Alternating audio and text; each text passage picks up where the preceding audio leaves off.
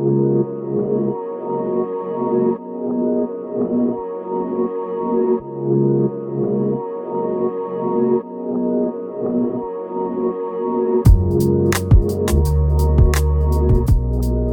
welcome to Share Truth and Apply Scripture, the radio program and podcast of Engage Magazine. I was about to say Share Truth, Apply Scripture again. That's the name of the podcast. That's the name of the podcast. I haven't had my coffee yet this morning, but it's okay. I'm Jordan Chambly, and I'm joined by Wesley Wildman, and I'm joined by Cedra Sarton as usual. We are closing out our emphasis week on the local church. If you're confused as to what an emphasis week is, basically we take a week and we find a topic, we focus on that topic. We do 2 radio programs. We did one last week opening this up, and we do 5 articles on our website. Yeah, and I just want to remind people, or tell people, we haven't told them this before, but when we come to the conclusion on what we're going to do on the Emphasis Week, it comes from a couple different meetings. We pray before and after the meetings, and we're really conscientious of either a struggle or a problem or an issue that we see within the young adults, college-age students, and it can be sometimes for a broader audience. Absolutely. I think this is. And this may be the case, but that's how we come to the conclusion. We do a lot of praying. We put together a lot of layout. So we've been real intentional about this, and we just hope that this is helpful for you. And if it is, wonderful. If you think of someone as you're listening to the topic that we're focusing on, or if you read an article from this past week that you see that could help somebody, share that article, share that.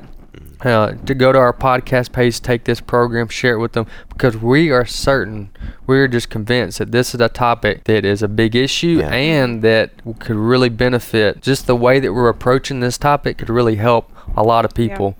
So introduce our topic. Absolutely. Well, last week we talked about Christians leaving the church, and so the first segment of the episode we kind of talked about in the negative light. So the bad reasons, the unbiblical reasons to leave a church, and why you really should not leave a church for those reasons. The second segment we discussed there are biblical reasons for leaving a church and finding another church to go to. So some of those reasons could be unbiblical teaching. Some of those reasons could be more positive. God's calling you somewhere to be a minister, to minister the gospel in another location. So that's what we talked about last week. This week we're talking about what is our individual responsibility in the church that we're at now. Oh, good. So, very nice. Yeah, and I think that this is something that I need too, because I'm often just comfortable sitting in the pew, kind of taking in the teaching, having good discussions with people, and then going home, and then coming back the next week and doing the same thing over and over, and not really. Well, it's easy to do. You got 2 young kids. Well, and I try not to let that be my excuse, I know. But and we don't want it to be our excuse, but it is some weeks and some seasons it is a legitimate excuse, because you have a whole different life right now. Exactly. Yeah. It's not what different season. Yeah. I should have taken advantage of the opportunities I had when I was younger, before I was married and had children. You have much more time. If you're married, if you're not married and you don't have children, just enjoy the time that you have. Just don't take it for granted. Make the most use of your time to serve. Absolutely. But saying that, I often do not think very deeply about what my role is as a layperson in the congregation. Oftentimes we tend to think, oh, well, that's for the deacons and the elders and the pastor, to actually have a responsibility, maybe the Sunday school teachers and the music minister and the staff or whatever. But the truth is that the Bible does command individual Christians, regardless of their actual station in the church. There are specific responsibilities given to us by God himself, that are not just for the benefit of the church at large, but for our benefit as well. So we're going to talk about that this week. So Cedra, why don't you open us up with maybe one of the responsibilities that you think might be important? Oh, what's your responsibility? We're putting you on the spot. Your church. Well, I mean, it's easy for me. I help where I can. I'm not, like I said, I go to a cowboy church. I am the non-cowboy in a cowboy family. I'm the non-rodeo person in a rodeo family. That's funny. So I don't like to participate in that. But if I'm in one of these events, usually I am at the t-shirt table. I sell t-shirts. And then at church, I help This is with, at a rodeo. at an event done by our church. Okay, Yeah.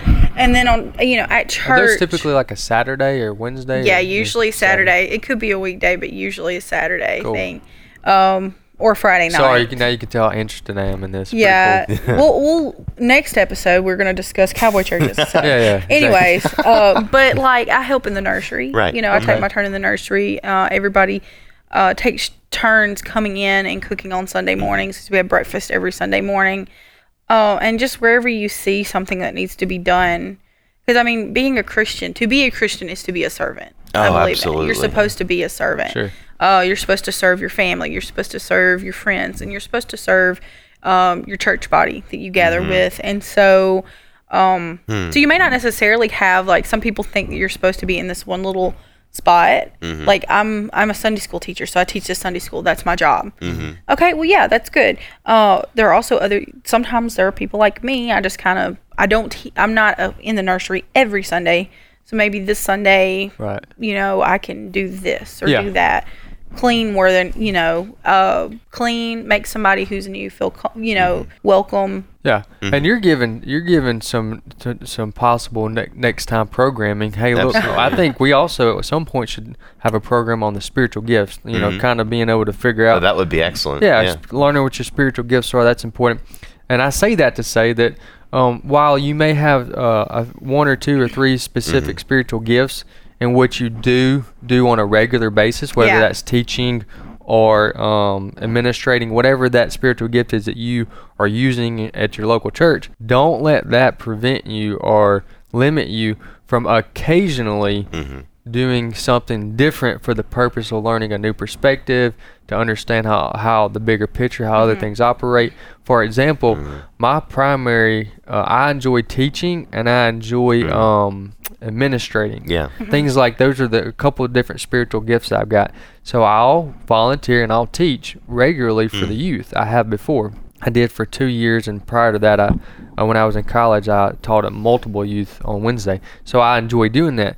But now that I'm married, and that's the thing, that's the one area I like to serve in, I also have volunteered on a quarterly basis for the nursery. Yeah. As a way for me to understand, have an appreciation for the people in the nursery, and have that perspective, but also to give somebody else a break who that is their spiritual gift, but it can become a lot. And So I think that's excellent, and a lot of times, like, the nursery work goes kind of unnoticed. Yes, and it I want does. to.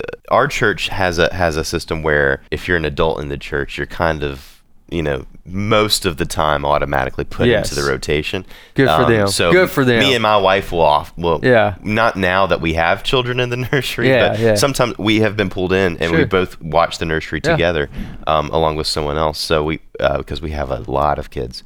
And, We have a lot of kids. But I want to say, like, don't think of that as sort of like the small stuff, that service particularly, because especially for, I want to say, moms with young children, nursing moms, it's so hard for them to sit in the sanctuary right. and listen to a sermon. It is so hard, and just being able to take a break, because if you're the kind of person who is regularly in the sanctuary listening to the sermon, take one Sunday, offer to watch their children. That's right. And just let them sit there. Yeah. And that is a huge ministry opportunity. And I know it sounds so trivial, but it really isn't. Yeah. It really isn't. And that will not go unappreciated. And really. and there are a variety of different ways that you can serve, and that's what we're getting to, is that you need to be serving your local church. And just because you're not a pastor or an elder,